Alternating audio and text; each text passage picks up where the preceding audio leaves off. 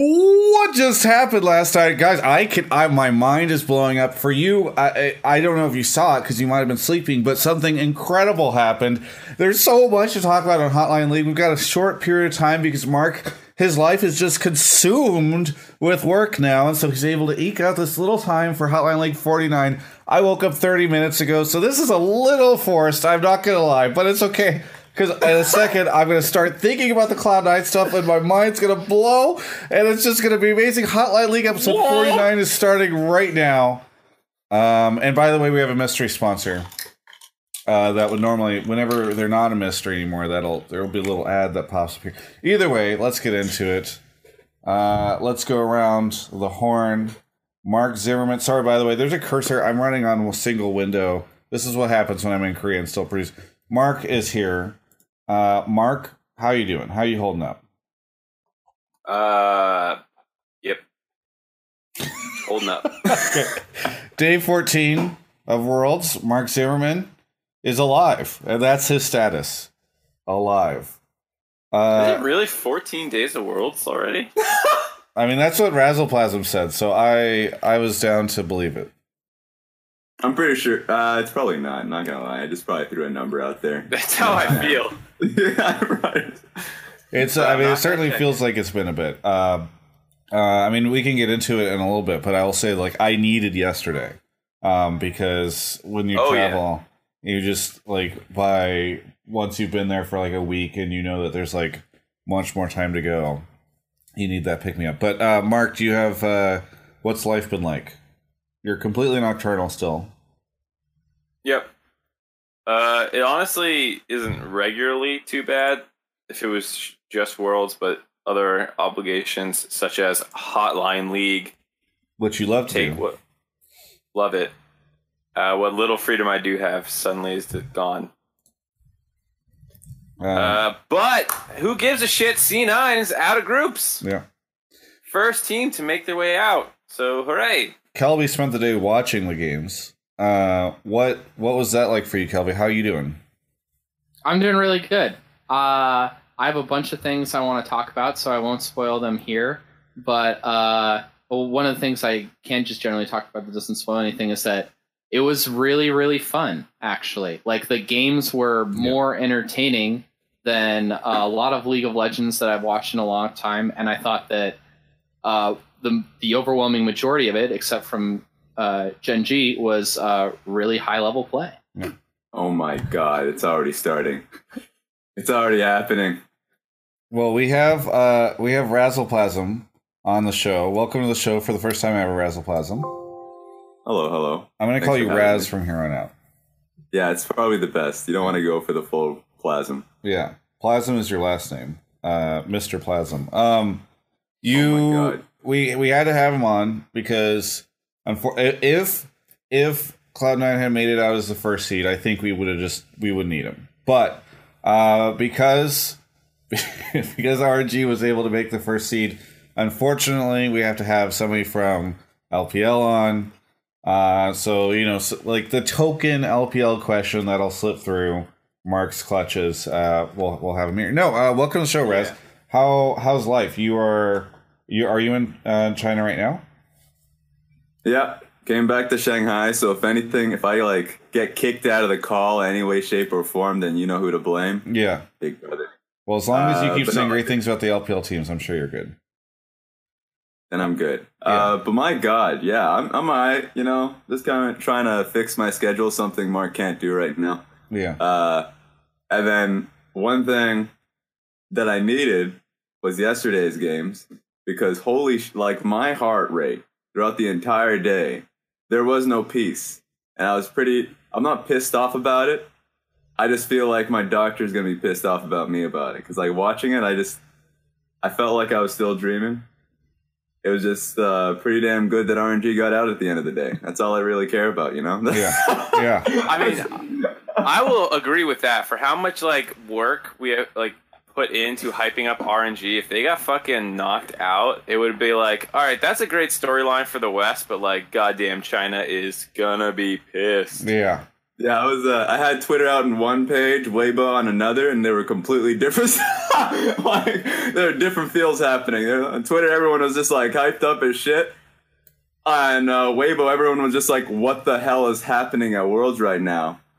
RNG shape up / I guess we feel good about Vitality, but don't kick our ass. I don't know. It was conflicting feelings on both sides. Yeah, Candace, the LPL host, came into the media room after that Cloud9 versus RNG game, the first one, and she was just like really worried for RNG. She was like, "Oh shit!" Because it's so funny. You can tell like it was just such an assumption in everyone's minds after the first 4 days that like, okay, RNG's like best team at the tournament probably, so like everything's gonna be fine. And then they just dropped the first 2 games to a couple of idiot Western teams, and people are like, what is this? Yeah. It's just fascinating. All right, well, a couple of things. I don't know, Mark, is it better for us to just talk a little bit about our opinions and then get into the calls, or should we go straight into calls? Because I know it's a little bit of a shorter episode. I think like maybe till 6:30 we can, or you don't know what 6:30 is. No. I have in the next 15 minutes. I got it. Yeah, 15 minutes of, or maybe it's just shooting the shit. Cool. Can I make a proposal? Yeah. Since I'm of our 2 fine gentlemen this direction, I'm like the least qualified knowledgeable about League of Legends at a competitive level, but I felt like I saw a lot of things last night that really stood out to me, so I'd like to say my piece and then have these guys come on top and say yay or nay, I disagree. Yeah, go for it. Okay, so one thing that I feel like was like the theme of last night is like we talked before earlier on the show what it would take for C9 to get out of groups, right? And would it be like a collapse? Would it be them stepping up or whatever? And I feel like, honestly, after watching the games last night, the other teams didn't collapse. C9 just really, really stepped up in a very, very massive way. And I think that like a lot of their draft, like they seem to have found a strategy in how they're playing and also in their drafts that worked really, really well up until RNG, I think, figured out how to counter it in their second matchup against each other. In all the games that C9 won, except for the Vitality game, so I guess it's really just 2 games, but in their first 2 games, they won top and mid. Like they use Shen and global presence super, super well to play really proactive on the other team's side of the map. And like they were super, super good about it.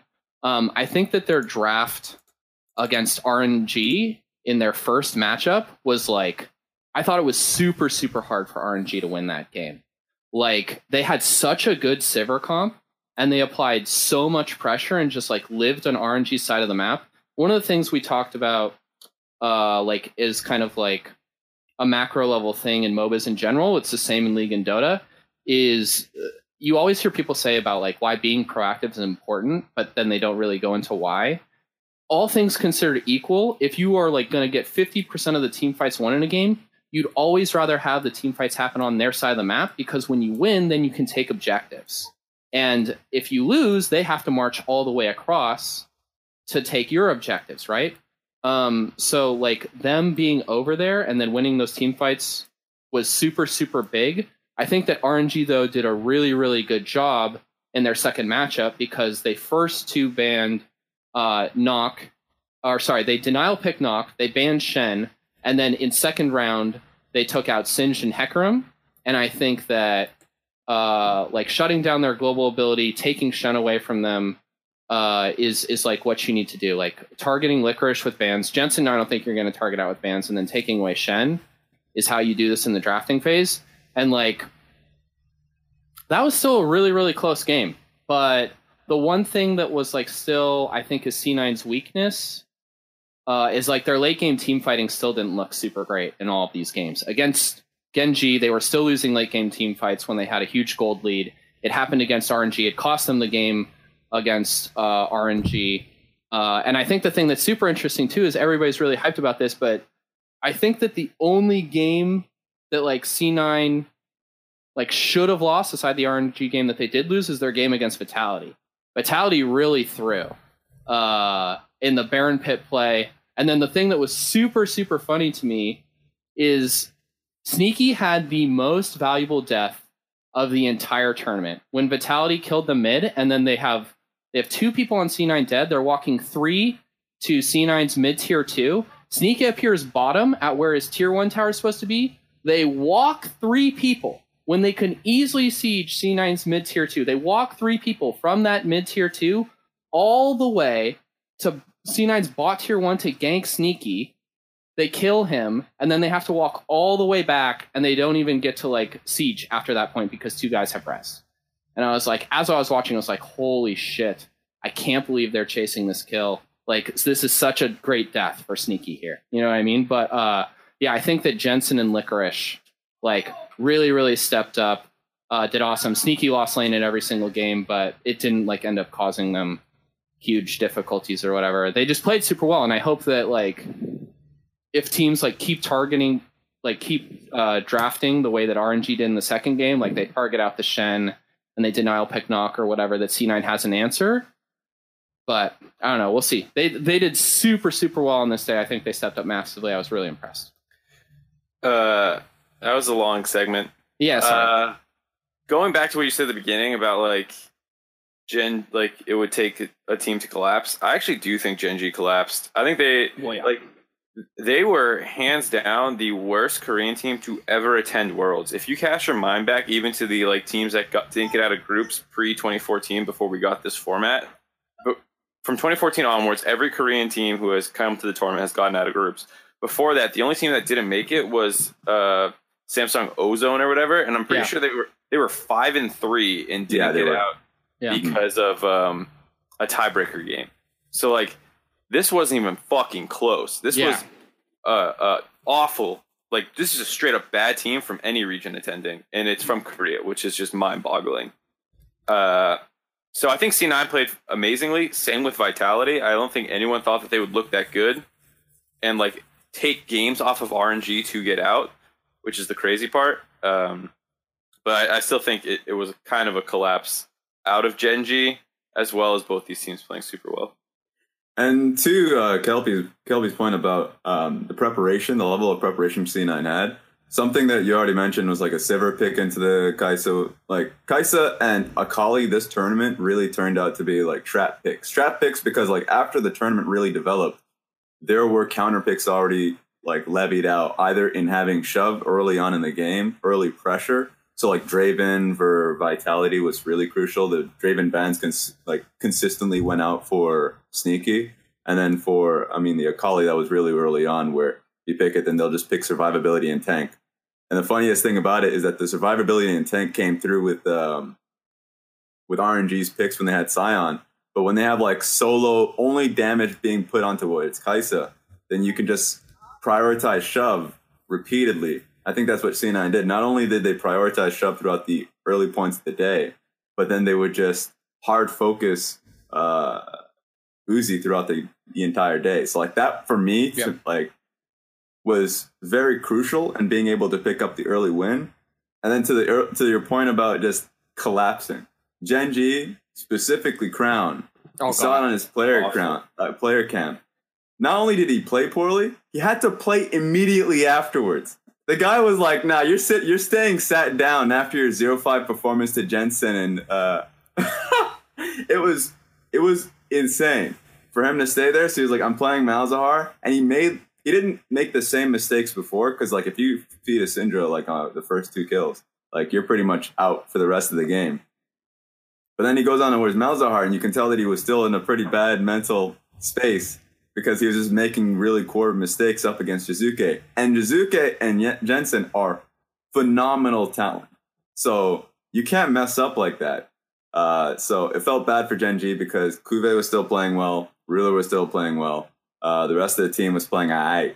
But it's unforgiving if you mess up that many times up against like a really well prepared opponent. So I just love the interview that Cloud9 had afterwards, where they just, specifically Sneaky, said that the biggest lesson he learned through scrims was just that you have to be able to take the fights. Like, you just have to fight. Skirmishing, willing to bring in numbers for team fights, this meta, when there's just no vision on the map. I know it's been like this for about a year now. That's so crucial, and that's been how teams from developing regions have really just came out. Specifically, like, when Albus Nox Luna came out, last time round, did they bring anything special? No, they didn't scrim all too much coming into the tournament. The special thing they brought was just all going mid and picking fights against an unsuspecting team. They did have some nice support picks, though. They had, like, the brand and shit, but... Yeah, that was good. That was good, too. I know we talked a lot about Cloud9, but I want to make sure we talk a little bit about Vitality before we get into calls, because I don't know, like, with Vitality, like, okay, so Gen G collapsed, so those games were kind of like a wash. Although it still felt hype for the West to be like, yeah, we're beating down a Korean team. This never happens. And Vitality's mad. Like, there was a world for just a second where I was like, is Cloud9 going to be first seed and Vitality's going to be second seed?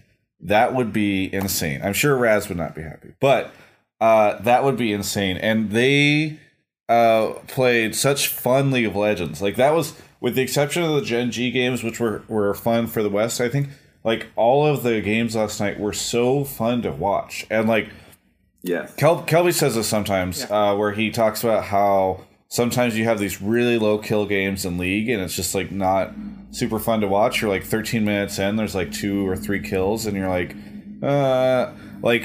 it was just, there would be matches where, one of the first times I've seen this recently, where you have a giant team fight, and then you have to picture-in-picture, the production team has to picture-in-picture another smaller skirmish that's happening in another lane, as, like, a side course to the main team fight. And I just think a lot of like, what Vitality brought to the group, like, I feel like they just added a little bit of secret sauce and made it so bloody. It was really fun to watch. So yeah, I'm just sad that they ain't here. Like, the fact that they got third, and obviously that group is just hectic. So, you know, if you drop ship them to another group, they would do just fine. But Vitality, god damn, it feels bad that they're not in the tournament anymore, because they're the ones that brought that secret sauce from the beginning and inspired a lot of the teams in the tournament that felt like they didn't have a chance come out and just roll with their style. I felt like it was super fun to watch, and I hope they continue to stay together. Yeah, hey, that team breaks up in the off season, I'm pissed off. Last question before we get into calls, but should we expect what we saw today to continue on in the next 3 days? Do we think that, like, the world's meta has shifted to this, like, really intense, like, skirmishing situation, a lot of, like, really fun, unique picks? Or are we going to kind of go back to, I don't know, I kind of felt like the first couple of days of Worlds, I was like, the meta is just not as hype as I want it to be. Mark and Raz, I think it's hard to say for the last two groups, but tonight should stay pretty crazy. I think all the groups, or all the teams in Group A, have, like, pretty different play styles. Like, G2's 1-3-1ing everywhere. Fengvu and Flash Wolves are more standard team. And then, like, Afrika should probably be 4-1ing with Keen, or at least, like, putting them on really scrappy tops. And I guess Fengvu kind of do that with Zeros as well. But, like, either way, all those teams feel like they have really different priorities in what they want to draft. So you should see a lot of fun. Yeah. Mm-hmm. Okay, well, let's get into calls. Mark, well, here, let me say topics. I pushed Mark to do this show a little bit earlier than we normally do, because I actually think there's just so much stuff to talk about. Obviously, there's a ton of stuff to talk about from last night, but I also think it's really important that we talk a little bit about, like, the fact that I Will Dominate basically lit a match, and just, like, the entire subreddit and Twitter and everything went up in flames. Kelby, did you miss this whole thing? I don't know what you're talking about. Okay, all I see are spoilers. No, so basically, this was before yesterday's matches. Dominate tweeted. You should go scroll. He's tweeted a bunch since then, but he tweeted, "NA teams don't try." One of the players played 180 games of Fortnite before and during playoffs. These guys just play a bunch of games. They don't actually really try. And the entire subreddit, like, I'd have never seen this happen before, where, like, it just 180'd, and it was just, like, the strongest hate train ever on just North American pros in general. I turned on my stream after the game before, the stream the Worlds before last night, 2 nights ago, and I was just arguing with Twitch chat because everybody was like, NA pros don't actually care. NA pros just want to sit around on their asses and get paychecks. Like, it was insane. I'm sad you missed it because the hate train was real. So we can talk about that. Can I have a soapbox moment for that? Sure. shit? Yeah. Well, wait till, because somebody's going to call in and we can talk a little bit about it. All right, I'll hold everything up before at that point because before the show ends, we'll do it. All right, we're good. Because me too. I don't know what else. There's just a ton of different stuff to talk about. Mark, are there any big topics for you tonight?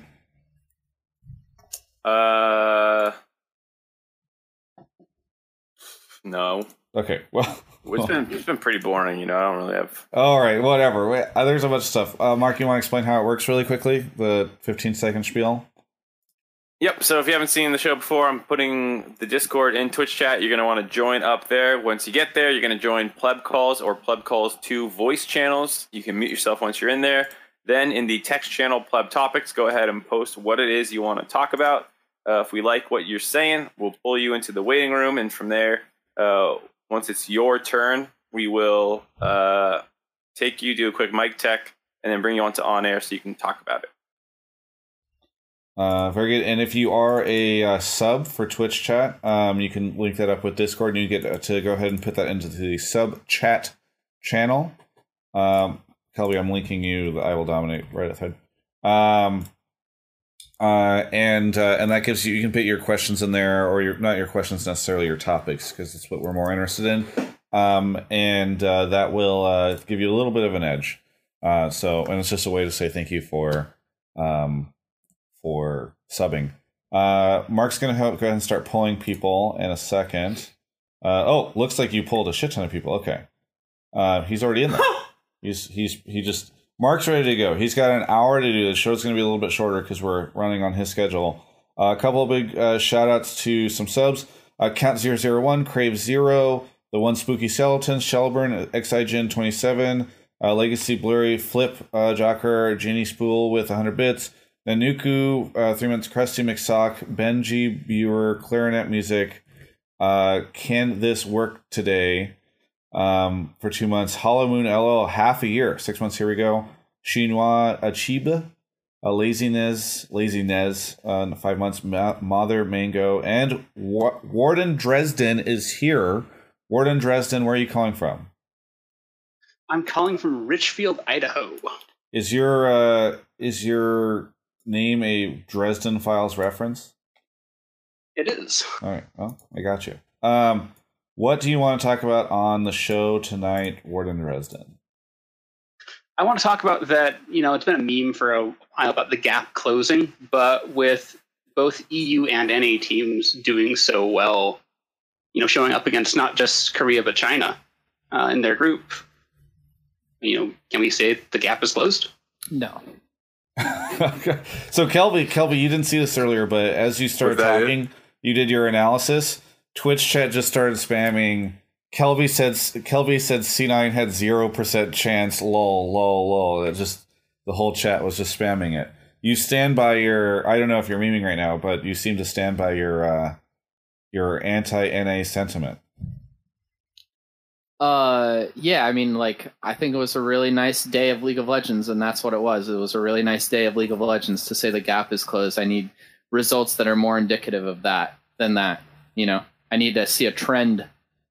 Well, kind of what I mean by the gap being closed is that it comes up to just on the day performance rather than, that we're so far behind that we can't make it. Well, I mean, we haven't made it past quarterfinals once. Yeah, I think that's why I'm a little hesitant specifically for NA to say the gap is closed. I don't think any of us expected C9 to take 2 games off, or in a game off RNG, and Italia take a game off RNG, which is super cool. But I still feel like the gap is closed might be a fair statement overall, just between Korea and the rest of the world, but mostly the LPL in Korea. Yeah. And EU's been performing at Worlds for a while. I think EU's fine. That's why we take all their players and bring them to NA. NA players don't go other places, and there's a reason for that, you know? So I think like, if the question is the gap closing, then it's a yes, because like last year we saw how close Misfits were taking down an SKT that wasn't technically Boom just yet. Europe is definitely getting better. Now, results-wise, if we're just talking about where they're being put, remember Fnatic and Origin went really damn far, so like that's just a hard act to follow up. But if we're just talking about them close to being Korea, then hell yeah, like I think that's true. Is it closed as in just like now it's over, even playing field? China, North America, and Europe are just like hell no. We need to see an actual best of 5 with Cloud9 just soon if they can get to a semifinals. But like for me right now, is North America like evolving? Is Europe evolving? I would say I have a lot of faith of Europe right now and how Fnatic's going to perform. And I want to see what this new Cloud9 looks like in the best of 5. Because we've seen how the old Cloud9 does it. But I'm really, I'm wondering how Zeyzal and Licorice will be performing in a best of 5 at a Worlds event. That is going to be hype shit for me. Is this though, okay, to pause on the gap is close thing, because I think an interesting way to approach this question is this the best performance we've ever seen from a North American team? Because in the past, North American teams have gotten out, but there's always like, oh, well, there's like that fourth team that's not a threat, or like they kind of like snuck their way out because another team like upset another team. Like for me, I'm trying to think of a time where we had a North American team get out of groups that did it with such style and did it looking so confident and so much like they could have taken anybody in the group.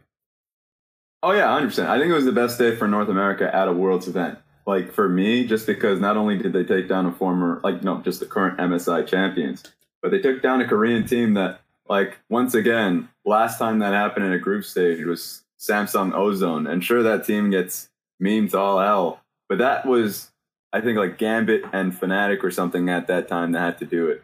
So that was back then when we still saw those European teams as like gods that were, at least for Gambit, just about to fade out. So to me, for Cloud9 to have that kind of performance, even if it was like against a tilted Gen G, there were still a lot of players that were playing well. Kube was still playing well that tournament. And Licorice stood up to him. And if you look towards the bottom lane, the fact that Ruler was still playing as well as he was, and Gen.G were still having fight within them, even though there was a massive gap in the mid lane, I thought it was a great testament to how the team was playing. So, I mean, they have to keep it up, but I thought this was a great day for North America. Yeah. I do feel like even if the gap has not shut, the gap has closed in some sense, because if you look at it, and you can look at the 4 days before too, like Korea is not nearly as strong as they once were. And while we do talk about how LPL seems to look really strong at this tournament, Europe is taking games off of them. Cloud9 did all this stuff. Like it, I mean, we'll obviously see in the next 3 days. Maybe this will feel really presumptuous and, just us riding a high. But I do feel like, I can't remember the last time it felt like Worlds was this unpredictable, where like you don't know like if the Korean team is going to lose or win. You don't know if like the LPL team is going to be like the best at the event.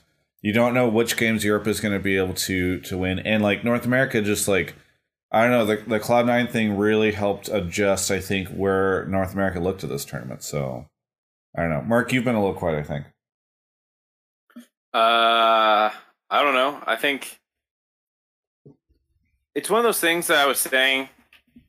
I think on the end of day little run cooldown thing, that like this day is absolutely fucking crazy, but like I hope we don't forget that in 3 more weeks. If C9 loses in quarters and LPL and LCK are the only teams really advancing through the tournament, I hope we don't forget how cool this was. But like, there's still a lot of tournament left to play, so like we'll see how much the gap has closed. But this was for NA probably their best day at Worlds ever. Yeah, Warden, we're kind of we're going quickly through the calls tonight because we have a limited time. But do you have anything else that you would add, or anything you want to say on the end here?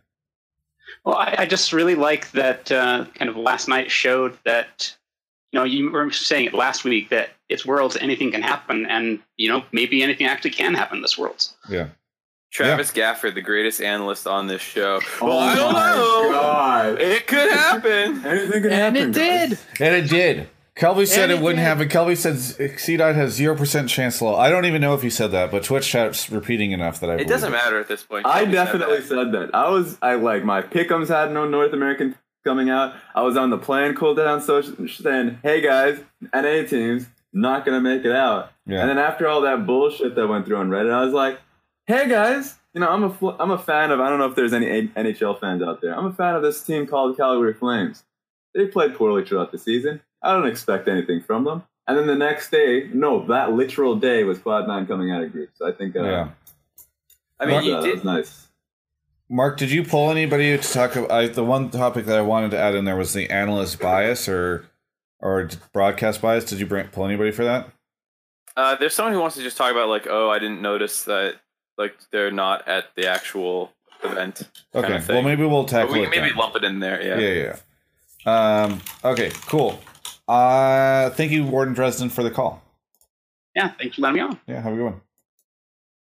All right, catching up on some more subs. Where are we? Mother Mango for 2 months. 10K Cold Nights, 2 months. United Poggers, what the fuck, Travis? Mr. Fennec, 7, 4 months. Love your interviews. Keep killing the game. Thank you. Aaron Zale, Secretions, 2 months. Great job so far, Travis. Much love from u.gg. Secretions in the chat, helping to run some of the marketing stuff over at u.gg. Cool for Joe, gifted a sub to Alpha Griffin. The Pack 69 for 4 months. Frigio, 2 months. Thank you, Travis, for getting Sneaky to play Pizza Siver. Yeah, no problem. No problem. That was me. McHype subbed with Twitch Prime. Slingo Man is here. Slingo Man, where are you calling from? California, Apple Valley. Apple Valley. Oh, that is Where's Apple Valley at? it's up That's near about- Victorville. You drive through it on your way okay. to Vegas. Yeah. It's yeah. Mostly tumbleweeds, I think. Shockingly, And no. apples. And what? Oh, I wish. What's that? Make the case for don't- Apple Valley for me, Slingo Man, because I've driven through it a million times. So Roy Rogers lives here, or used to live here. Obviously, doesn't anymore. Roy Rogers, big house on top of the hill overlooking the entire city, and it's just becoming a ginormous city, in my opinion. But then again, I've lived here my whole life, so. I normally make fun of people who live in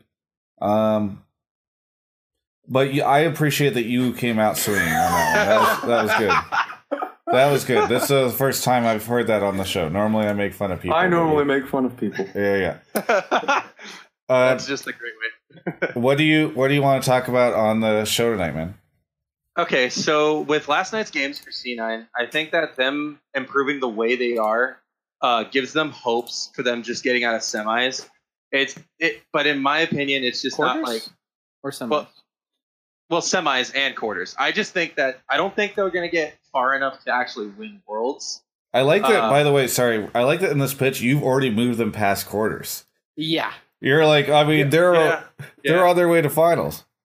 that sounds about right. Sorry, go ahead. No, it's just no. You're good. I don't think they're gonna get far enough. Like they'll get into semis, getting past semis. But I think if they do make it to finals, that whoever they're playing against, which looks to be a lot like either KT or what was that other team? Well, primarily KT. I feel like they're the ones that are going to go towards finals. Everybody's talking about how RNG is like, oh, RNG is going to be the final boss of Worlds this year. Now, in my book, I don't see it. Especially seeing how they played against C9 last night, I really don't think that. Assuming how the draft goes, I don't think they will be able to do good against it, especially if it ends up being C9 versus RNG, or C9 versus KT. If KT specifically ends up in finals with C9, if Licorice pulls out like a Lysandra or a Hecarim, I think that'll throw him off, and it'll basically just be like, whoa, what the hell are we going to do about this? So a couple things to hop in here on, and I guess I'll work backwards. KT versus C9 in the finals. Let's talk about that when it gets there, and I doubt KT would be surprised by a Hecarim or Lysandra, two things that Licorice has been playing a fair amount. RNG is the interesting one for me. Like, if they're still tournament favorites after last night, it's tough for me to say, and I'd love to hear what Raz thinks, but I was actually not very impressed with their win over C9. Like, they picked 3 winning lanes, essentially, and like a really aggressive early game team comp, and could not actually blow open the early game versus C9, who were playing very well, to be fair. But then, like, you know, Kelby was saying that C9's team fighting wasn't clean. I think it's more like RNG is arguably the best team fighting team in the world, and like C9 had a better comp and couldn't actually close the game out because RNG was playing super well. Xiaohu's stuns were disgusting, like, and I felt very confident in RNG's team fighting still, but the fact that they didn't have what should have felt like to me like that extra gear that they kick up to and like stomp when MLXG is in. Like, MLXG came in, he was supposed to stomp, and he didn't fucking do it. He did against Gen.G, but like Gen.G was a wet rag at that point. So I don't know if I still consider our RNG tournament favorites. I thought MLXG looked super bad against C9. Like, he was the worst player on their team in that game. Like, he had some really questionable Nocturne play. Like, I felt like Sven had a much better presence on the map playing Nocturne when he was doing it than MLXG did. But I think that, like I said, what I saw from C9 last night was, let's be fair, form that they haven't shown in a really long time, and credit to them because they did an awesome job. If they keep playing like that, and they have something other than, like, if they can win without Shen and Nock and Hecarim and, like, you know, like a really good like initiator, like roaming top for Licorice, then I believe. But if that was like, if that's their only style in draft, and like RNG showed us how to beat it last night in drafting, then I'm concerned for them. One thing I gotta, go on. No, you're good. Because like, first and foremost, let's just put out the first thing. Let's think about quarterfinals first before we go to the finals itself. We haven't actually had a best of 5 just yet for Cloud9. We saw them going up against RNG, and RNG, sure, great team fighting team, but like, they had 1 damage in that composition in the game in which Cloud9 won, where ordinarily RNG this year have found strength in finding multiple carries throughout, like Xiaohu. I already talked about Karsa, but obviously they can swap between both Karsa and MLXG depending on how risky they want to play that dice. And Letme has had a great performance during the year. So like, if you've ever just limit yourself that much against a Sivir comp too, where Sivir not only will get shoved and have a free laning phase, but then if she's dealing with a bunch of meatheads, like, that she can ricochet pretty easily, and that makes it easier for Cloud9 in that. What I'm essentially saying is, we need a best of 5. Like when NA gets thrown into a quarterfinals, we need a best of 5 for them to actually go through. That being said, the first point about RNG, whether they're tournament favorites anymore, like, that's a real question I have now. I think RNG finding weakness in a best of 1 setting is definitely telling. We need to see them in a best of 5, but it does put some more focus on KT, Invictus Gaming, and how they're going to be playing it out before the quarterfinals. But quarterfinals are an entirely different beast for, like, that really test you on your adaptation skills. Then Cloud9 showcased that they had a really good strategy, 1 go ahead, and now they need to show that they can consistently find something to lean back on. Yeah. Because remember, Cloud9 versus Gambit was some shit. That wasn't easy for them. Like, that was not easy. Like, we can't talk about the finals when Cloud9 went up against Gambit and then just nearly fell out of the tournament. Right. Wouldn't it be funny if, after all this gap is closing conversation and like, oh, I don't know about Korea, KT just like clean walks into the finals and then takes it? I don't even think that's like unlikely. What's that? Yeah, KT looks pretty good. No, I know. I just mean like, unlikely, yeah. But I think there's a really good chance that they do it really easily, right? Like SKT style, where it's just like everything is, there's no challenge. And I had hoped previously that like RNG looked like a giant big threat. But those guys are losing to NA teams. How embarrassing. And EU. They lost to both Western teams. Yeah. Yeah, well, but North America. I think even if KT does like run the tournament, though, it does say a lot if Africa and Gen G both don't make it out of groups. Like, that's real bad. You only had one team that did anything. Yeah, come on. I think this was, for me, when I was following Korea, this is one of the worst splits that Korea's had in terms of finding like consistent teams, because teams really did fall off. Like SKT was a team that fell off. I would say Gen G, while they turned it up during the gauntlet, that team had they were like 5th place team in the LCK, and for them, they still had a lot of questions that obviously weren't answered for like some of their individual players.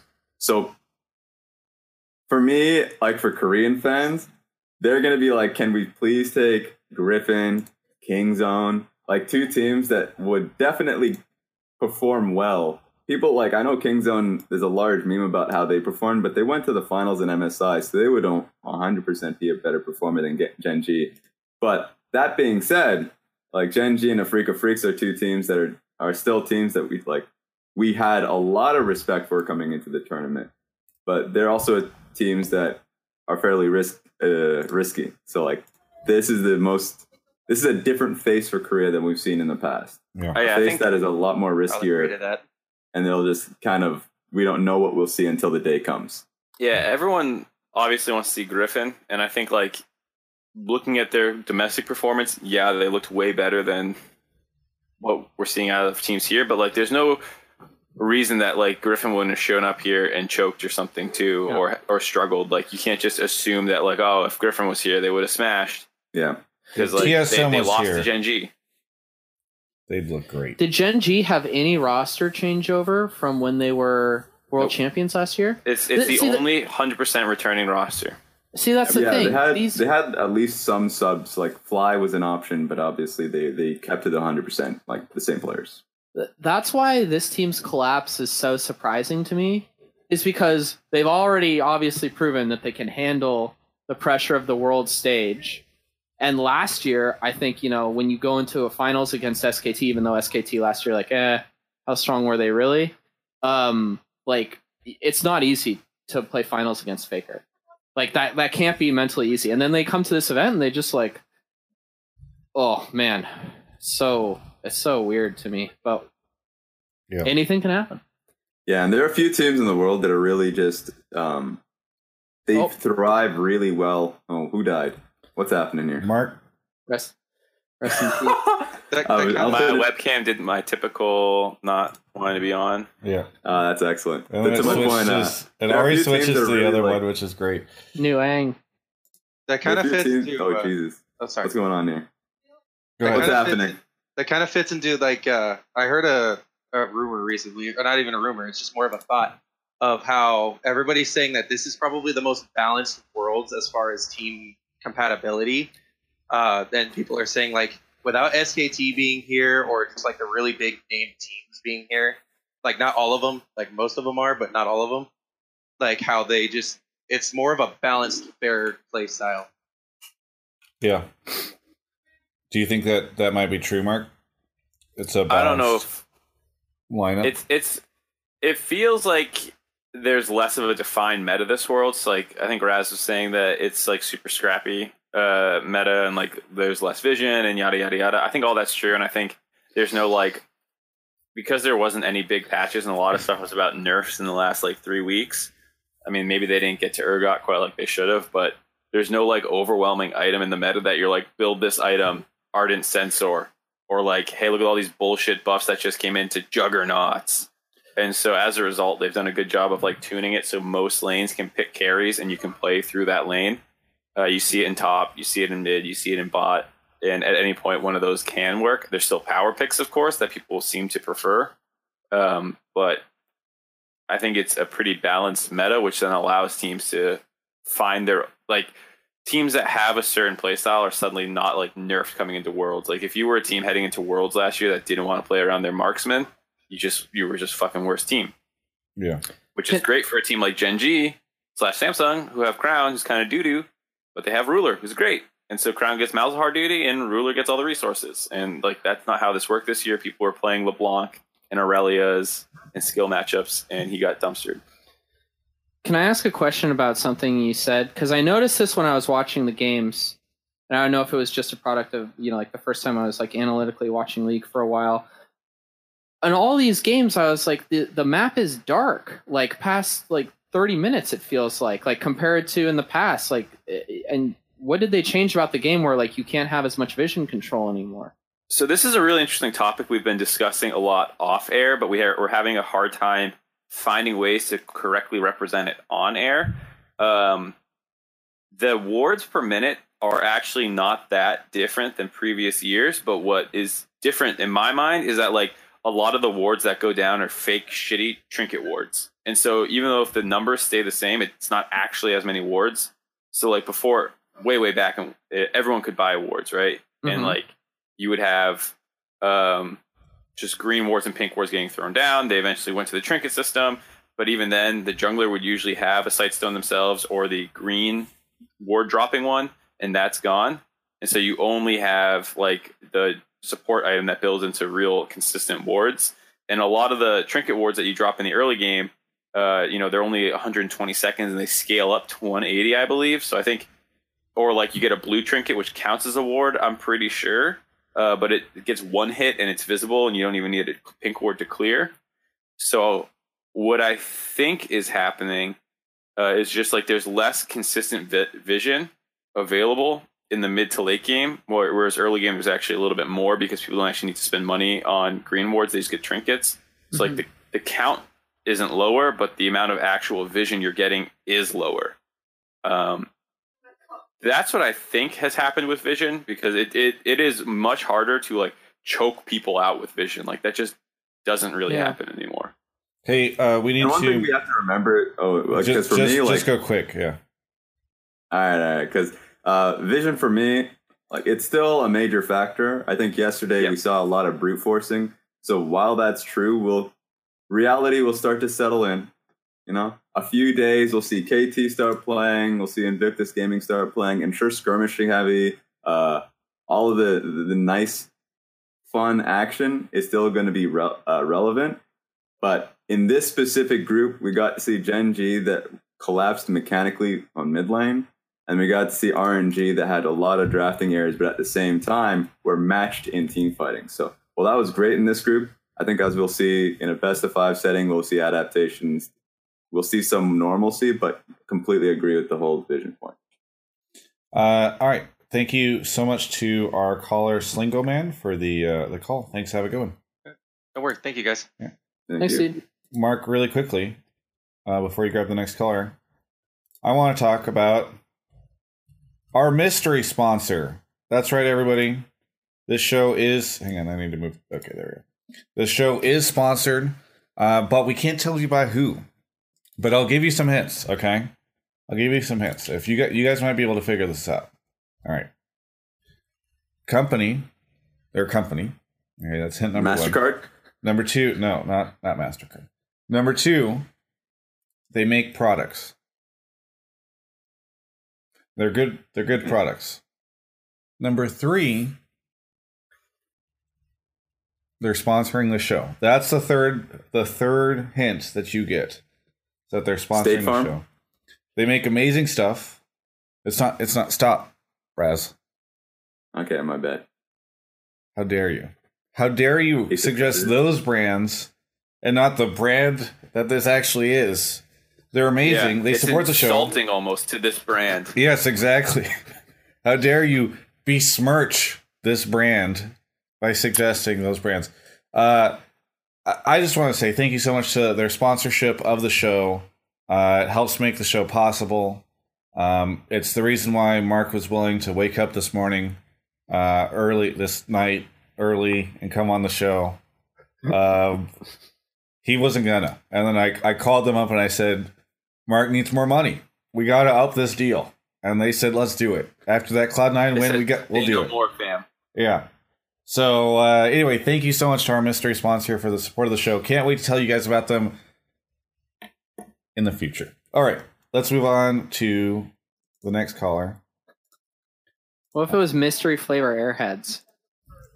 It's not mystery flavor Airheads. It's not. It's not Viagra either. In Twitch chat. It's not that. Let's see. All right. And no, it's not any pornography site. Thank you to CG Shadow. 2 months Mario, 3 months. I never doubted C9. Now just got to make it to semis like I predicted back in August. RUC1, 2 months. Hello Raz, for fuck's sake. Alt Battery, Isolado. Cursed Videos hosted me with 24 viewers. Thank you. Toxfire, CT Mason 39, Flamin' Sheep, X Berry Hill, and Washer is on the show. Washer, where are you calling from?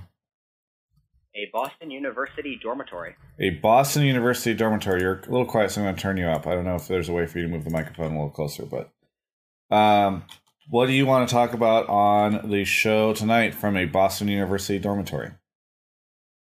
Zhongguo, talk about China. Talk about China. Okay, very good. That's my kind of topic. Let's go. We've got Raz on the show, so this will be great. What do you got for us? So RNG played today, even though it didn't really go that well. You'd still say they're favorites with KT, right? Well, that's what we were just saying. We're not sure anymore. Oh. Well, I think even if RNG is no longer like 50-50 with KT for now, like the next two teams that you're looking at as powerhouses are probably still RNG and IG.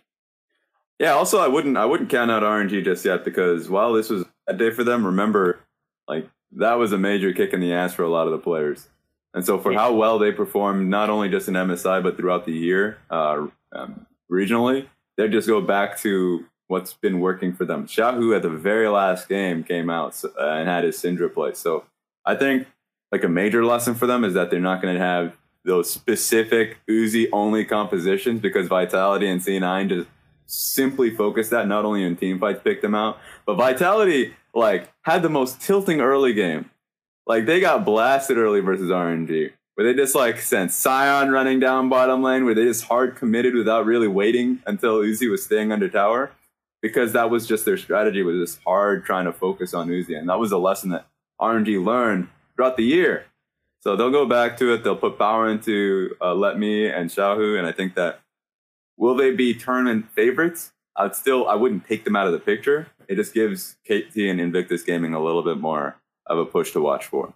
Yeah, I think RNG, I think their drafts were not the best today, but their mechanics I think were on point, and they I think should still be favorites along with KT and IG. I do have to say one thing about IG. Honestly, their regular season was so good that if RNG doesn't exist, I think people would start calling IG the next Samsung White. That's how good the regular season was, really. Like the regular season, I agree. Like in the sense that, like anybody that hasn't watched the LPL regular season, they had a historic season where they just only dropped one set in spring split and one set during the summer split. They dropped two sets overall, and it was just the RNG. And then they went to the spring playoffs and then lost in the semifinals to RNG because the Shy had his hand broken, so they had to put in Duke and they had to practice with Duke. And then they went up to the finals and went to a game 5. So like at every point during the season, they got fucked only by RNG, which was insane for them. And if RNG wasn't playing as well as they were, we'd be talking about Invictus Gaming being favorites alongside KT. So that's why two of those teams, now that they're into an international event, it's going to be fun to see both those teams and KT. So, like, overall, I'd say that this is the best chance China has to win Worlds in a while. 100%. I like this guy. We should have more callers like exactly like this man. Yeah. Get everyone in that Boston dormitory and like send them in call immediately. All right, I'll get the BU Gaming Club. Maybe Ceruleum can come on or something. But my overall point is that China should honestly win Worlds, and if not this year, they should go on a winning streak akin to Korea. And my reasoning is that their user base is, Frostgrind's made this point, but their user base is utterly huge. Yeah. 1.4 billion people, widely projected to take over #1 overall GDP within the next 20 years. Just a reminder, their server is, I think they have like 21 servers. That's the right number? Yeah. When you say user base, though, you mean potential user base. Well, that too. That leads into my point of what could take them hold them back from reaching a Korean akin dynasty. Because Ionia is as large as a bunch of servers holding whole regions, except they only host Diamond 2 and over, so top 10% of users. And the popularity of League in China can be traced, because, I mean, Panda TV, I think, had 3 million viewers. Like, they inflate their viewer counts, but still, that's a lot of viewers today. Their popularity can be traced to two things. We winning IPL 5 and Tencent buying out Riot Games, which leads to the thing that could honestly hold them back. Because if you've been following the news recently, Tencent stock has gone down 35% in the past few months. And it's a market cap loss of $250 billion. To put this into perspective, that LaFerrari that the King Esports owner wrecked a few years ago, he could have bought 250,000 LaFerraris with that market cap loss. So the thing is, China could honestly go on a dynasty run. The thing that could hold them back is government regulation, because the thing that's holding Tencent back is China thinking, what if games are some sort of rebellion, and we want to restrict that, because China's restricted things in the past. Just a few weeks ago, they banned Twitch. Twitter is very restricted. If you don't have a VPN, it is hard to use a lot of users' sites in China. So the real question is, how far will China go, and will it hurt their esports aspirations? Caller, I'm a little worried. You're risking Raz's connection to the show. He's gonna Raz isn't saying any of this. Yeah. Wait, what's the question? Is it just like how far they go? So I think he just says thoughts. Speculating. I think the concerns are that China is potentially cracking down on video game usage and video game playing, which would in fact impact the player base of League of Legends. But do we know that it is impacting the player base of League of Legends? Like, I don't know if I see a direct corollary. As of right now, they could probably get away with it, and their user base would still be fine. But with what they're doing with games like PUBG, it could honestly take a big crack if they go any further. I mean, but it could be the opposite thing. If they're banning other games, like, people will go play League of Legends. The thing is, they're also banned by Tencent. The thing is, will they stop? The thing is, okay. Let me focus. What if they go to League? That's the question. Because if they don't go to League, well, China's user base keeps growing. But if they do, well, then it could take a massive hit. Yeah, maybe. But, like, I feel like it's weird to just discuss China's, like, potential political crackdown as a thing that could be a problem. It feels like it's possible. I understand it's very well within the realm of possibilities, but it feels weird to tie in those kinds of points to the fact that, like, currently right now League of Legends is fucking massive in China. Yeah. People talk about how there's just billboards plastered all over the place. You're getting massive investment from these teams and I agree.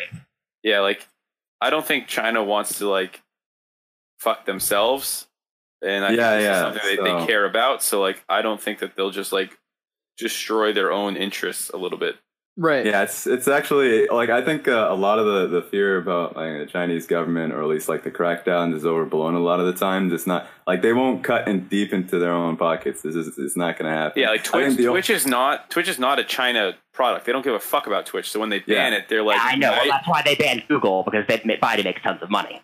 So, right, like, exactly. My biggest thing about this is, like, the only thing that I'm not, like, that I actually care about that's happening Chinese government wise is that they're trying to not destroy the eyes of the children in the future. So, like, the government has been trying to, like, not crack down, but there's been laws about how long someone can stay in front of, like, a game or a specific game. I don't know what's happening with that legislation. So, like, that's something you have to be afraid, like aware about.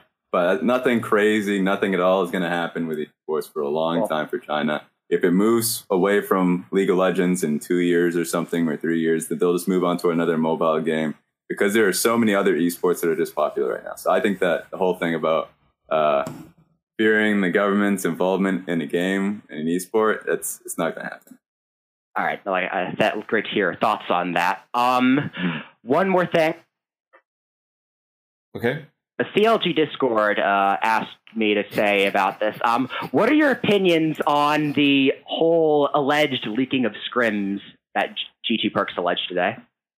Okay, so I like two things I'll say about this is the Adwamne one. I'm going to specifically talk about the Adwamne one because that was brought in a little earlier. Where he was talking about back when H2K were at Worlds and I'm in EDG, a lot of that. So we don't know what they know. Like that's the biggest thing that we have to be aware about. But remember, IMA and EDG, IMA used to be a sister team of EDG. Like IMA literally in the developmental league was EDE. So, and they brought in, a lot of them were EDG players. And then the coaching staff were brought in from EDG. So it's hard to ever tell, especially if you're like an international player or coach coming into it, which player or which coach is from which team. That's when I, like, regardless of region, I wouldn't, it's obviously like talking about the past, but would I scrim a team if I'm going up against a team that's that closely affiliated to them in the past? I would. And I think that's something that's specific to an H2K incident. Do I think that RNG found out information about, Gen G stacking on bottom lane bush?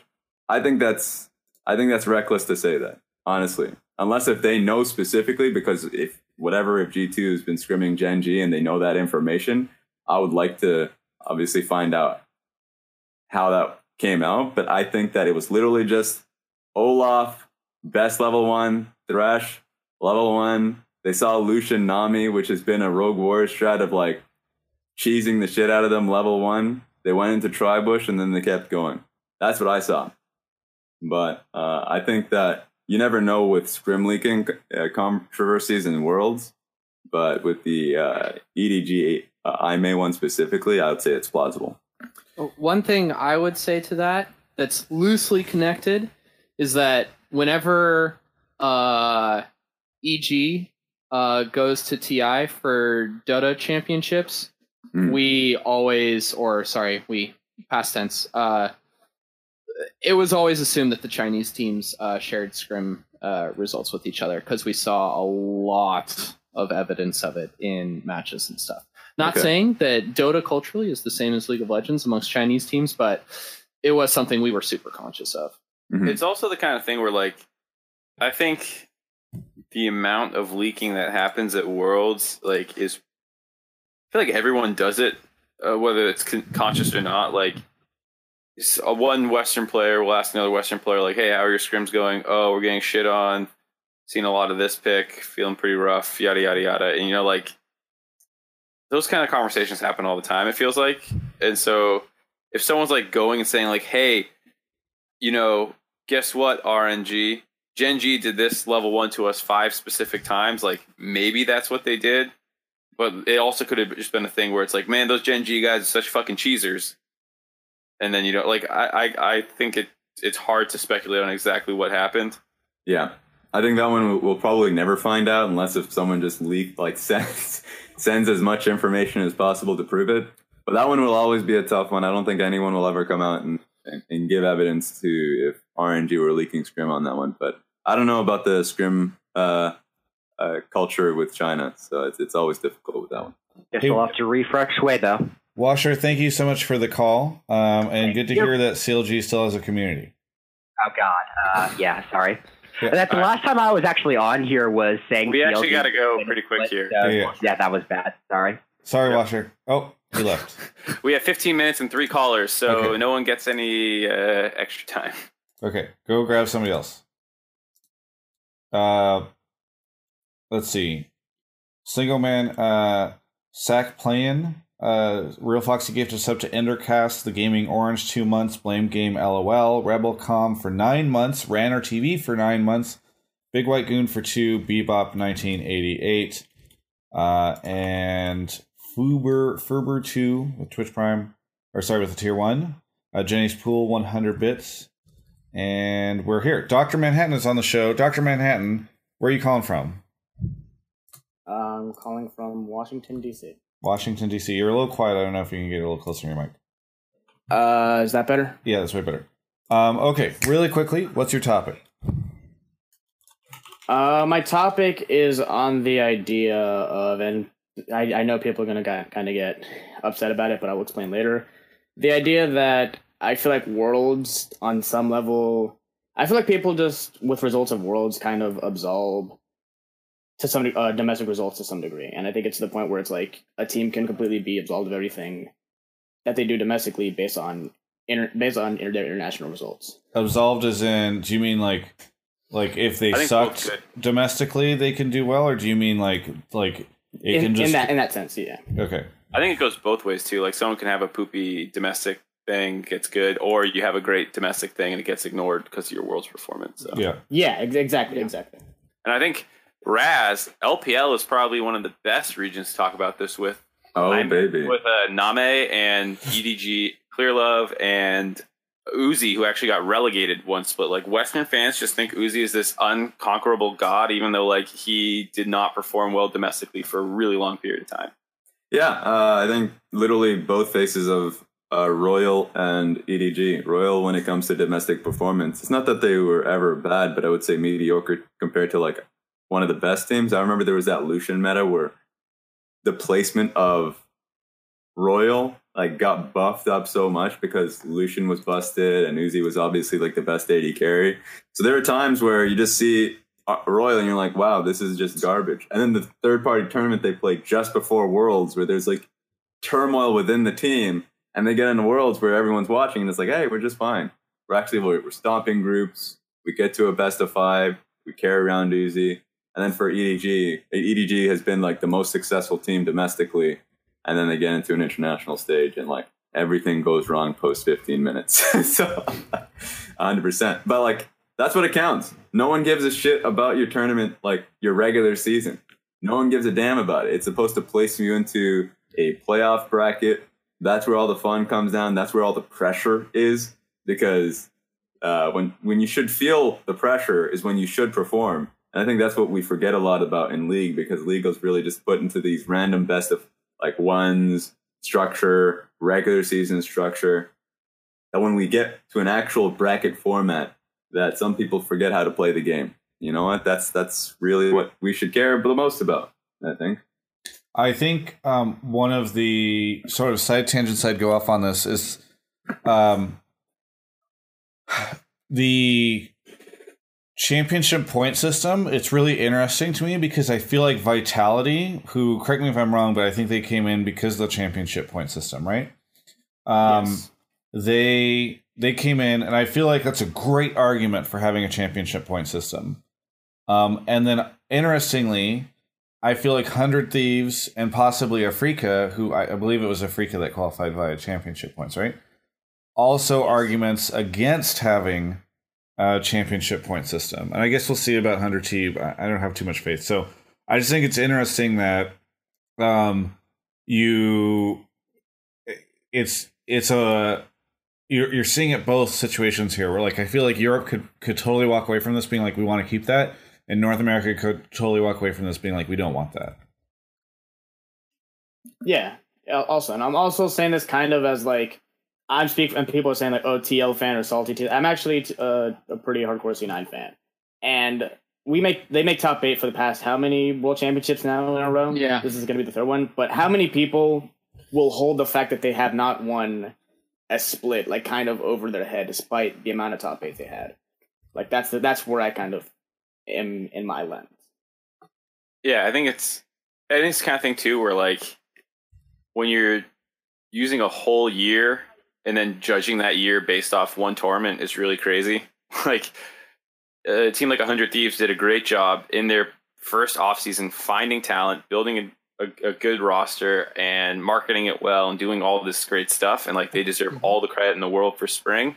But then like they also messed up, I would say, the roster was going to inherently explode. Maybe it's not really their fault, but either way, like the world's roster is not that roster. And like, you know, I think you should judge both of those two rosters, even though it's the same team, separately. Same with like, you know, C9 or TSM. They're not a good example of this world. Griffin, I guess, maybe like unbelievable team in Korea. They have a gauntlet as well, and then they lost in the gauntlet even though they made the finals and played KT in 5 games in the finals. Like, it's one of those things where it's really hard to balance making spring split matter. And An interesting potential solve there is that a lot of other games do where you get points for different parts, but it's based on an individual player basis, not like a team. So, like, if Meteos leaves, like, you know, they lose 1/5 of their points or whatever. That would be really interesting. It's very different philosophically than anything Riot's done before, but I think that'd be really interesting. Yeah, and it makes sense because what Mark is saying, I think, is absolutely true. Yeah. Hey, yeah, on the 100 point, I absolutely do agree. Hey, Dr. Manhattan, thank you so much for calling in. It's a pleasure as always to be on the show. Yeah, have a good one. That was a good caller. I like that guy. Yeah, he calls in frequently. He's cool. Nice. All right. Vonaser, OG4717, Hot Dog Water 321, Uni Moose Mike, Yim Bob, Volptex Vinny with 11 months, John the First, and Rud Belzy for 5 months. Hello, lads. Remember, the best way to celebrate a North America victory last night is by supporting a North America show with a Twitch Prime sub or a Tier 1 sub, all the way up to Tier 3, bits, whatever. Julius is here. Julius, where are you calling from? I'm calling from Ann Arbor, Michigan. Ann Arbor, Michigan. What do you want to talk about on the show tonight? So I want to talk about how kind of over time, and especially this Worlds, Korea's too generic of a region with how they play, and that playing for macro, playing the slow game, it eventually won't work, right? Because theoretically, every region should eventually have perfect macro. So then it should come down just which team is better able to execute and have better mechanics. And you're starting to see that this year, especially with LPL teams.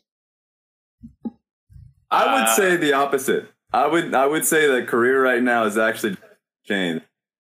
Like KT as a team, like I remember I went through, like when I was streaming VODs for Korea, like I have two different KTs. A KT that's slow that we saw in Rift Rivals that can play it smart, that have 5 incredibly strong players. And then we have like the monkey KTs that just dive you repeatedly because they're really confident in their own mechanics. That's like, you have Smeb and used to be Pon, but I guess UCal, where they are just a really aggressive team. I think that they have like a style that's not boring. I think Kingzone, when they came out in Spring Split, they were not boring. They had Khan in the top lane that just like had a ridiculous carry potential. They had to care a lot about individual skill and mechanics. And then Afrika Freaks are literally the most opposite of a boring team to watch, where Keen and Spirit and like Kuro to a degree are like really fun players to watch. I think Korea had to really reshape themselves from being boring teams that care about vision to being really hectic teams that are now just really risky to watch. So I think that I would actually say that that's been the complete opposite of what's been happening. I think Gen G were the team that were like slow paced, obviously, like tried to care a lot about the team fights, which really catered to the last patch in which they got through in Gauntlet. You got to see a lot of their team fighting, but then obviously they got their ass beat. So like they're gone now. I think this has been a much different Korea. Yeah, I agree. I think it's also like you don't see them here, Griffin, but they were like balls to the wall fighting all the time. They would like fight 4v5s. They would fight everything, and they were good at it. And they didn't have any championship points because they didn't exist in spring. And then finals sucked. And then they obviously, I would say they choked feels like a weird word because Gen G was playing decently well in Gauntlet. But like, yeah, I think Gen G's leaving a really bad taste in people's mouth, and the Freaka choking for what feels like right now is leaving a bad taste in people's mouth. But like, I think LPL has definitely caught up, and this is a great meta where team fighting and skirmishing is more heavily rewarded than it has been in the past. But I don't feel like Korea failed to adapt to that. I feel like LPL has leveled up. They've done a lot more with the infrastructure, the franchising that's happened over there to like make them a better region, as well as a meta that plays to their strengths better.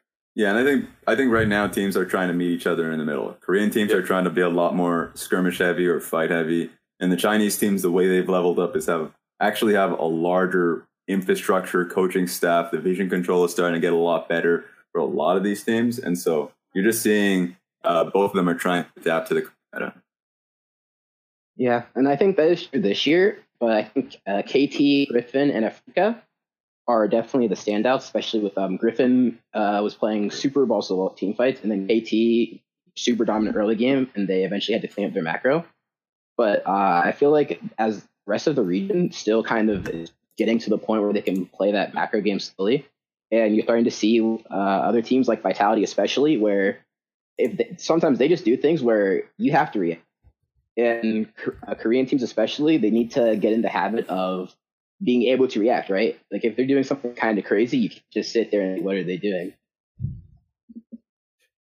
I agree, like in principle, I guess, but like I don't think like Crown being poop in the mid lane is a response to that. I think he's just not having. I don't think he's playing well, and I don't think he was ever, even in the height of his power, like a dominant mid laner, and so he's just kind of getting crushed. So I think they have a lot of spillover that goes down in the bot lane, the top lane, and they made those kind of mistakes. But like, I don't think that's indicative of like them or like their entire region having those problems. Yeah, and for me, like when Gen.G or Samsung at the time Worlds, like for me, the biggest meme was the fact that Crown played triple Malzahar games on a world stage. So for me, there was already like champions that you identified this team were. Not only were they just catered towards specifically team fighting, they were a team fighting team that didn't care so much about the laning phase, but they continue on even in a meta where we're seeing so like a lot less of Malzahar. So I think Crown, it's good that Gen.G throughout the split were trying to challenge his position, and so it's sad that we couldn't get to see Fly play on stage. But for me, that's the best thing about League of Legends is the fact that you can just like really challenge your players a lot of the times when patches change consistently, that you can't just have the same roster every year. Like you do have to update your roster, say, oh, you know, can you play the new meta? If it's not possible, then we can challenge your position. Gen.G failed to do that. It was very apparent with today. And so I feel like it was just a very specific to Gen.G issue today. Like Gen.G fucked up, and they were the team that got through the gauntlet based off of their team fighting. Now we have to challenge a Freak of Freaks in a best of one to see if they can challenge or have just as worse of a, you know, day as Gen.G. I want to see what it's like after the best of one settings, and then we get into a best of 5. Yeah. Hey, Julius, thank you so much for the call. Thank you. All right, we're on our last caller. Nobody leave after the stream because I'm going to be giving out some RP cards, courtesy of U.GG, and some gifted subs because I'm going to do a bounty. You can help me out with something. It'll be really cool. I don't know what happened to the guy who had the topic about the caster and like, oh, I don't even know if there's between worlds. He died or something. So this is not what this next caller is. Okay. Beast Pond is here. Beast Pond, where are you calling from?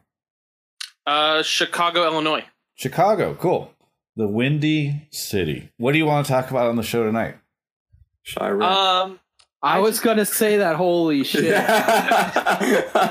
Chirac. Dude, Chief Keef, man. There we go.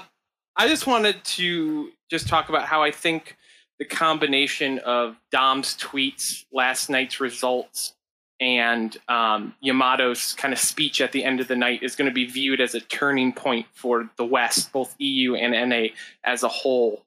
In like, to use a traditional sports example, in the NBA, when LeBron and Dwayne Wade and Chris Bosh joined the Big Three in Miami, that's kind of now viewed as like the beginning of this super team era. And I don't think that NA or EU is going to win Worlds this year, and they could be gone after quarters. But I think starting with MSI next year, you're going to see them start to have more consistent results against, you know, the Chinese and the Korean teams. And after those consistent results, fans and maybe even some players will look back and say, like, this was the turning point where that all started to come together. Yeah. Raz, you said you had a rant about the Dom thing. This is the one at the very end here. We're finally getting to like the spiciest thing that happened besides yesterday's games. I don't know if you want to do that here. Yeah, it's a good time to do that here. So immediately, I know the Dom point, and then the entire community reaction went that like what the fuck? Like this is like the fans need to just stop it. A lot of the times, like people throughout the entire split saw garbage play, and domestically that is, like bad play League of Legends domestically. And then when they send their champions, their representatives over to an international event, and then they perform poorly, then you start throwing tomatoes at your leaders. You start throwing tomatoes at the people that are representing you. Like that for me is like, that's just some stupid shit. If you're going to be hawking the people for playing games but still like beasting your own domestic region, you should probably focus a little bit more about the people that got left behind. Like the CLGs, the Golden Guardians, the FlyQuest, the Clutch Gamings, all of those teams that you can say, oh, you know what? They still lost. That's what matters. Because the Team Liquid that I saw in their group, that's exactly the same Team Liquid I saw domestically. The finals that we saw in North America, the one where they just huddled up, double teleport, defensive play early game, play it out, and then just crush C9 on that one, that's exactly what I saw. So that's exactly, like, for me, I saw exactly what I saw in the North American LCS.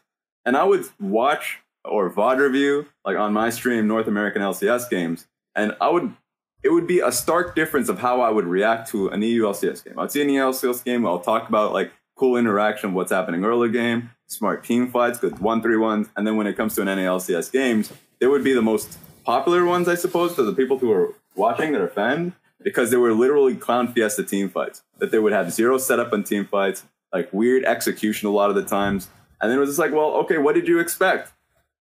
Like, I'm a traditional sports fan. I'm a Flames fan. I'm a Toronto Raptors fan, and only Toronto Raptors, I mean, they're doing well recently. But once upon a time, Toronto Raptors sucked ass, and that was the expectation. If they got to a playoffs, then I was like, great, I'm happy. Like, they somehow clenched into a playoff position, but I'm not going to expect them to go forwards in a quarterfinals. Like, if they win the first round in playoffs, I'm pleasantly surprised. I'm not going to chuck tomatoes at them when they lose the first round. That's a weird shit for me to do as a fan, because what was my expectation of this team?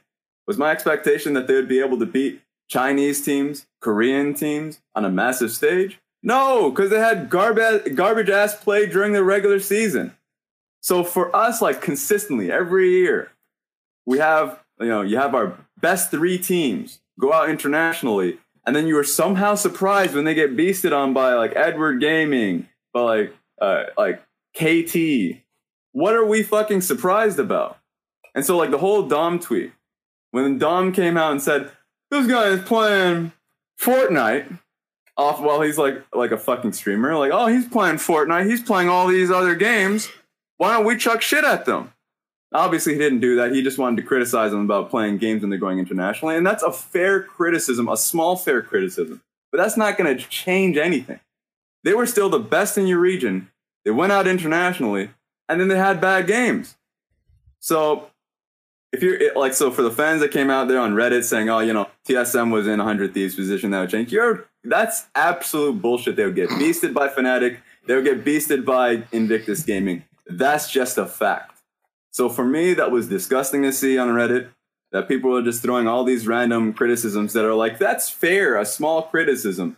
But a real fact of the region is North America has 60 ping, no players, and the games inside your own league are bad quality because you have 10 teams and a good portion of them are not good enough internationally. That I would only say that it was sad to see TSM flop, obviously. I think TSM would do well internationally, but obviously team play-wise, they had some bad games. And then from that point forward, who else are you looking to perform? If you're saying Echo Fox, that's not true. Echo Fox and the Spring Split were great. They injected a lot of new talent. They weren't ready for the main stage. They sucked in team fights, and they sucked at setting up for objectives. So that's my thing about the fans out there. You can be North American fans. That's great. You can make you can critique. That's fine. But chucking tomatoes and shit at your team, your leaders, your representatives, they're representatives of what is a very bad play or regional play. That's my thing about that. That's my speech. All right. Well said. I enjoyed it. We're running out of time. All right. No, but it was good. Oh, did we lose our caller? Oh no! He left like 1 minute in to that speech. Come back! Way to go. It wasn't that bad. I love Dom. Wait, he's in the plebs call. I don't know. I don't really have time, Travis. I have to go. So okay. Here, to bring him back. I'll just you can drop call, Mark, and I'll reset the screen. We'll just finish. Damn, I don't even get to talk about the thing that involved me. What did you? Yeah, talk about it, man. Talk. Oh my! Oh no! Mark, pop your webcam back on. We'll handle Beast Pond after this. I didn't turn my webcam off. That's a good Beast Pond. I'm gonna mute you really quickly. Ironic timing. I'm gonna mute you really quickly. Go the soapbox. I don't really have much of a soapbox. It's okay. more So about- people think casters and analysts are super biased on the broadcast, and that Mark has been one of the people that's been targeted the most. Right. I mean, and like I'm usually pretty good about handling feedback, and so like I 100% agree with that one segment. But if you go back and look at everything else, like Raz was getting shit in play-ins. He's apparently an NA bias caster. Spawn was getting shit. People think he's NA even though he's fucking Australian. And then like everyone was getting it if you didn't just like dick ride European teams. And like in that segment, we absolutely sucked and deserved the criticism. And I can differentiate good criticism from bad, and that was like good criticism. But like this has been one of like the stupidest worlds I've ever seen from like the European fans, like overreactions to everything. So like that's all. Like that was good feedback. I agreed with what they said. The vast majority of other shit is like so stupid. There's like other threads going up about how like the EU analyst desk has been better all year, and like NA casters always suck and all that stuff. And it's like, no, we had a bad segment. That's mostly it. Yeah. It wasn't like bias. It was like I have a tendency to be a negative person and over tunneled on a freaking not ever Scion ulting at anything the entire game, basically. All right, Mark. But that's it. Anyways, that's it. Anyways, I'll miss you. I Thanks for doing the show. I really do appreciate it. I know it was tough for you to squeeze this into your schedule and all that stuff, and I know you're really tired, so it is actually honestly appreciated. Yep, no problem. I'll see you guys another time. Yeah. After groups? Yeah. Yes, after groups. Cool. So you guys obviously just a couple days. keep talking, having fun shit. Yeah, we will. All right, sounds good to me. In See you guys. memoriam, Mark Zimmerman. Okay. See ya. See ya. Ma. Okay. Let's see. In a second, the whole webcam thing's going to go wonky, but I'm going to unmute you now, Beast Pond. Sorry, can you repeat what you were talking about? Because you said that you felt like this is going to be like a Worlds to remember, essentially, for the West? Not necessarily a Worlds to remember, but I think that if the West, EU and NA as a whole get consistent results, that this Worlds will be looked at as like the turning point or the start of that, or even like Misfits 5-game series against SKT last year. I just think that North America and EU are just going to start playing their style more pronounced. Maybe they've always been playing their style, but it will be a little bit more pronounced now, and that they're going to start to see, in small doses, a little bit more success against the Chinese and the Korean teams. Yeah, I mean, it's hard to say how that'll play out because it kind of relies on, literally the next several years of competition, and I'm not ready to say yet that like we're gonna see all that stuff change. But yeah, I mean, I could see that if things end up going that way. I'll say one thing about North America is that there has been a lot of there's been an evolution since franchising has gone through. Put in a lot of effort in coaching staff. That's where a lot of the gold has been pumping in, if you'd say. So for NA, the infrastructure is coming. I think it's been phenomenal that we've had that Academy League pop up. So you do see a lot of new players. I think this year we've seen a lot of players, a lot of new players. And I think at some point that's actually bad short term, because what we're seeing is like the teams with the most veterans are the most successful in Spring Split. Like TSM was one, Echo Fox when they had a lot of the old guard of the players in the bottom side of the map, including Phoenix. I don't know what happened there. And then when they had TSM with all their veterans, Team Liquid with all their veterans, 100 Thieves when they had Meteos in the jungle, and then obviously Cody Sun had already had Worlds experience. So like those teams rose up initially. Short term, the rest of the league was just trying to figure out like the competitive 101, how to work with each other as a team on a major stage. So like I think next year North America is in a great position where all of these new fresh faces have all of this Worlds experience, and they come into the NALCS next time around. You have great coaching staff and great players with experience. That's a long-term thing. I think this year, if North America get into semifinals with their new players with no experience, all that good shit, that is incredible. But that's a story that still needs to be written in the quarterfinals. So, like, I'll wait until quarters and see how they do in a best of 5. It's just boring to say that, but that's literally what it comes down to. Yeah, as an aside on all this stuff, I know we keep kind of tangenting, I apologize, but one thing we didn't get a chance to talk about tonight is, like, it really felt like it was, I mean, correct me if I'm wrong, guys, but it really felt like it was a lot off the backs of Zeyzal and Licorice that we saw Cloud9 really push forward. Fucking 2 rookies, you know, coming in on Cloud9 and pulling that stuff off, right? Like, Zeyzal's the nicest guy. You know, he's just like this chill dude that just came in and is like going head to head against like the RNG bot lane, and not saying they like smash lane or anything like that, but he's like making plays in team fights and doing all this cool stuff.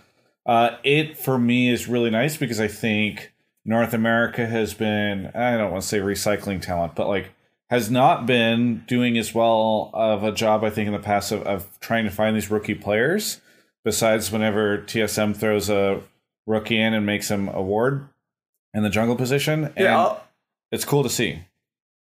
I'll say recycling talent. I think that's been true. I think when it comes to North American teams at the top, what they'll end up doing during offseason is like, they have 2 options. Either invest in like a talented jungler, but that would take like a year of real work. But like obviously, if you're in a non-franchising system, that means you're out of the LCS.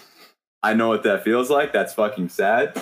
Or you go with an old guard that you may not see value out of in a year and hasn't really performed internationally, but like that's good enough to get you through the split, and maybe you like have a great year.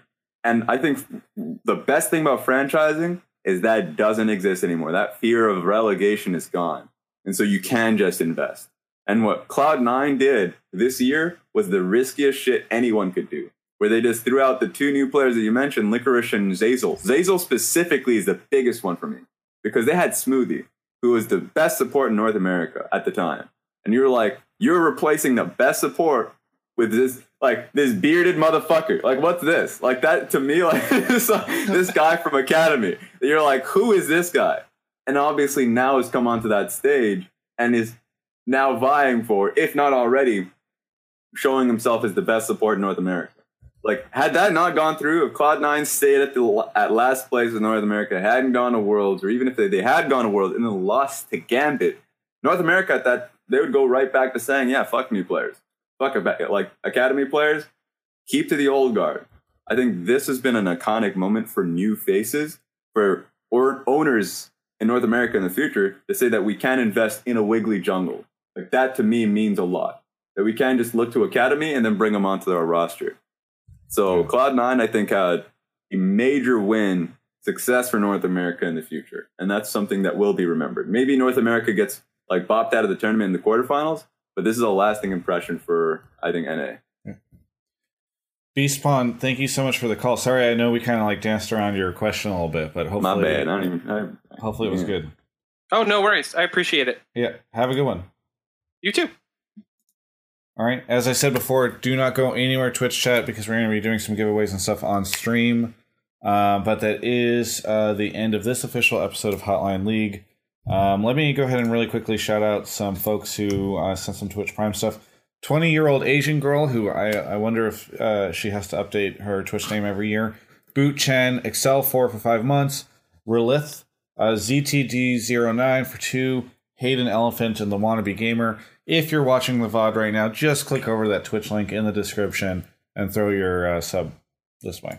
You could do that. I want to thank Mark so much for coming on. It was actually really cool of him to pull this off because he's under this whole month. He's just working. So I pushed him to do it a little bit early. We could have just waited till after groups, but I thought there was just so much stuff to talk about. I had to do Hotline League, and he was willing to do it. So thank you.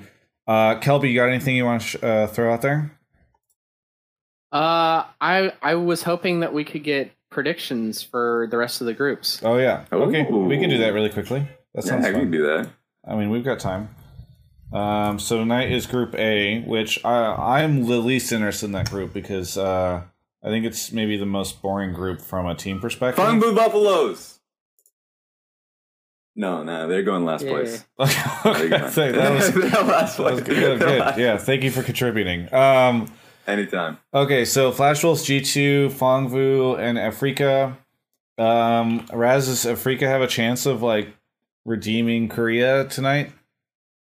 Yeah, I think so. I think and take whatever I said as a grain of salt because my pick is absolute trash right now. But I think that it'll be a Flash Wolves and a Afrika Freaks. That being said, obviously G2 are currently holding that tie for first place spot. Yeah. And I think what G2 showed is great, that they're going to be going towards 1-3-1. The only thing that I'm worried about is that I think that Keen really matches up well with Wonder. So the one Wonder win condition, Yankos and Perks, will be met with Afrika Freaks. And it just comes down to the difference, I think, in bottom lane. I think just based off pure drafting, Afrika Freaks last time made the mistake about the Heimerdinger point. It'll be banned. They'll challenge bottom lane. And I think Afrika Freaks will come out ahead. Kelby? Dude, I actually have no idea about this group. This is the one group that I feel most concerned about predicting. But I don't know. I think that Afrika will probably make it out, but I wouldn't be surprised at all if they didn't. Yeah. I think it could maybe be Afrika and G2, dude. I don't know. Holy moly! Anything's possible. That's true. I think. Yeah. I think anything can happen in this. It's Worlds. I'm not even. Anything can happen. Anything is possible. Anything is possible. Okay, I have Flash Wolves and G2 getting out, and because I think Korea's going to be, they're tilted. We've tilted the whole region after last night. Yeah. And Europe. Oh, Kelby or Nick Allen in chat says least bold statement Kelby has ever made. That's true, but we tilted an entire region last night, and Europe, seeing Vitality, they know that they fell, and they must right at the last edge. They will push through for Vitality. My predictions are always made off of narratives, by the way, nothing to do with analysis or strength of teams or anything like that. So that's what I'll say. So I think Flash Wolves number 1, G2 number 2, Afrika slowly being behind, and I don't know about Fongbu Buffalo. What is the next day? Next day is Group D, I think. Is the following day on the schedule? Let me double check. No, it's Group C. Group C. Okay. Oh, really? Yeah. Yeah, because today is okay. I thought Group D. Okay. Yeah, it's Group C first. Group C is KT and TL. Mm-hmm. Oh, you're right. Sorry, for some reason I had TL and Group D. Okay, so Group C is the following night. KT, Edward, Team Liquid, and Mad. I'll leave Kelby last because I want to see how he predicts this. But Raz, how about you? Literally, KT EDG is going to come out of group. I think Team Liquid, they're learning lessons a little bit too slowly about how to pick up fights, and EDG have already been grilled in how to team fight because they had to go through gauntlet through like 2 Chinese team fighting teams that like taught them that you had to pick tank, stop lane, roll it down, dragon. If Team Liquid do the exact same thing Cloud9 does and have that that scrim revelation, then great. But as it stands, EDG just has too many talented players. I think they can get trapped into Kai'Sa. I think we saw the problems of dipping too much into the late game and having a bad laning phase. So that's a possibility. But I don't think Doublelift is the type of guy who dips into Draven. At most, he's going to go like Jhin. And so we're going to maybe see a Jhin lane. But that's not going to be enough. So I think that we're going to see KT and EDG come out. Right. As I said, we've tilted an entire region. Edward Gaming and Team Liquid. KT is... No, I'm just kidding. I'm worried for Team Liquid because I feel like the sort of fighting that Cloud9 and Vitality were able to pull off in order to take out Eastern teams, I don't know if Team Liquid's capable of. And that's my big concern for them, is I just don't know if they're going to be able to outclass enough in the other lanes to do it. So I probably have KT and Edward, sadly, for TL. Kelby? You're KT and TL. Yeah? Wow. I will not pick against Peter. And I also just was not impressed. I wasn't very impressed with EDG. I think that, I don't know. They definitely look like by far the weakest Chinese team to me. I don't think that they're anything special at all. All right, and that leaves the final group, which is Group D. Invictus, Fnatic, 100 Thieves, and G-Rex. I'm going to go with Invictus and Fnatic. And I think Fnatic will come out in the first Who's season. going to get first? Yeah. Oh, okay. What the hell? All right. Yeah. You know what? What's going on here? We guys? inspired a region last night with Vitality, and I think I think Fnatic will show up. You know what I think is going to happen in this group? What? I think that Fnatic is getting first, and I think that Don't say it. 100T Don't fucking say it. will. Don't say it. I think they will beat IG and lose to G-Rex. The That's hell what is I'm. that? That's what I'm calling, dude. Kind of 100 counter logic. 100T will beat IG and lose to G-Rex. You heard it here first. Lock it in. Make your bets. Make your fucking bets, dude. Oh no! Anything can happen. I'm embracing it completely. What the? You can't have Travis control the show. He Yeah. can't control the narrative. Don't say it, and don't say I didn't call it, man. Rez? Invictus Gaming is taken first and Fnatic is second. If 100 Thieves... No, I'm not even going to say it. That I would have to wash that taste out of my mouth with some Valentina hot sauce. Here's what's gonna happen, dude. Like C9 made it out. TL is gonna make it out. 100T is gonna be like riding on like this USA hype train super hard because after TL makes it out too. If TL made it out too, then all of NA is gonna be like, oh my god, like, oh, it's insane. And then when do they? What's the schedule actually for that day? This is really important to my prediction. That's true. 100T plays Fnatic first. but they do play IG before they play G-Rex, which I think is really important. They beat IG and lose to G-Rex. I really wish they didn't play Fnatic before all of this. That kind of like potentially sours my prediction. But yeah, like my thing on 100 Thieves, there's a possibility anything could happen with Team Liquid. I can throw that out there with the Travis accent all in tow. But 100 Thieves, even if they come out with a completely different strategy, nothing can like cover up what's happening in the mid lane. Like for me, their talent is too weak. The biggest thing with 100 Thieves in the spring split that covered all of this up was the fact that they were just a smart team that Meteos in the jungle had the veteranship that they would be able to make the right calls around team fights, and that they had obviously team fighting AD carry and Cody's son. Now, we know what happened. They brought in Rikara, and I'm fine with Rikara as long as he has some experience during the year. But we know what happens with this putting in a newbie when in semifinals, worlds, not enough experience, not enough time on the stage. So that's just, for me, there are too many holes on that map that someday cannot dig out. yeah. No, I mean, and that's what I set up to this point, is that 100T was going to get crushed every game because they are bad individually. Yeah, okay, people are saying they'll 0% lose 3 lanes. That's wrong. Someday's going to win a lane, but it won't matter. Yeah. It's too hard when. Last night I was like, oh my god, if Cloud9 gets out in first seed, because there was a chance that I was like, the buff that Team Liquid is going to get, I just in my mind, it just like that. I know that analytically, but still, I somehow felt like that was just going to force Team Liquid, they just knock them into shape and they just come out swinging. I was like, but still, no faith in 100T. You could have them both get out in first seed, go undefeated in their groups on the second week, and 100T would still flop. I just don't. I wish I had more faith in them, but I unfortunately. I just was so surprised with IG. Honestly, I was so surprised because I expected 100% Jackie Love would have a bad performance, because domestically, I know that there's a lot of amazing AD carries in the league, but Jackie Love is a Draven type of player. No, he literally is when he first came into the competitive scene, he was a Draven one trick. He loves dipping back into Draven at times, and he plays a lot of champions, but his thing is that he's the type of person to face tank. And so a lot of the times Invictus Gaming would lose games or lose a lot of tempo because he would get picked off on the map randomly. And it didn't happen. He actually just stomps people in lane. His team fights were exceptional. He wasn't nervous at all for what was a rookie year for him. So yeah, Invictus Gaming doing better than I anticipated. Yeah. Well, that is the show.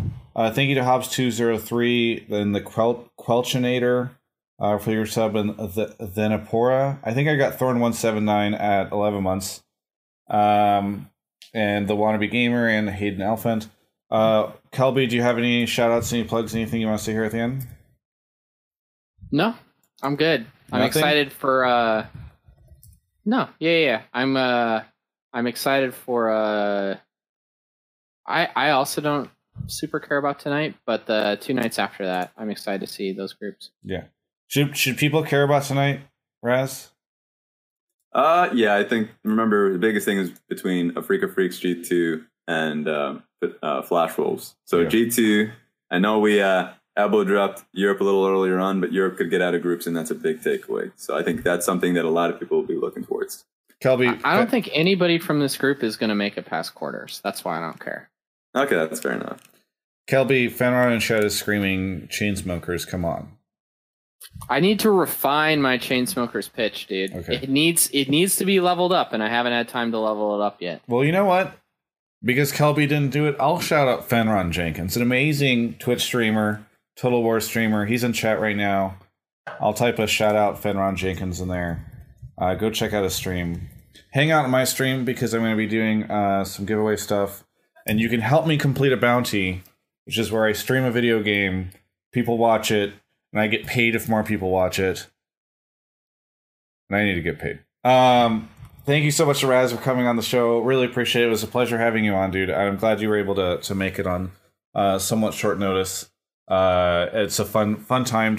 So far we had who did we have? Oh, we've had all the international folks on. We had Shocks on, then we had Foxtrot, now we have Raz. So it's kind of nice to be getting some non-NA folks, even though I know that's where you hail from, Raz, on the show. So everyone, thanks for watching.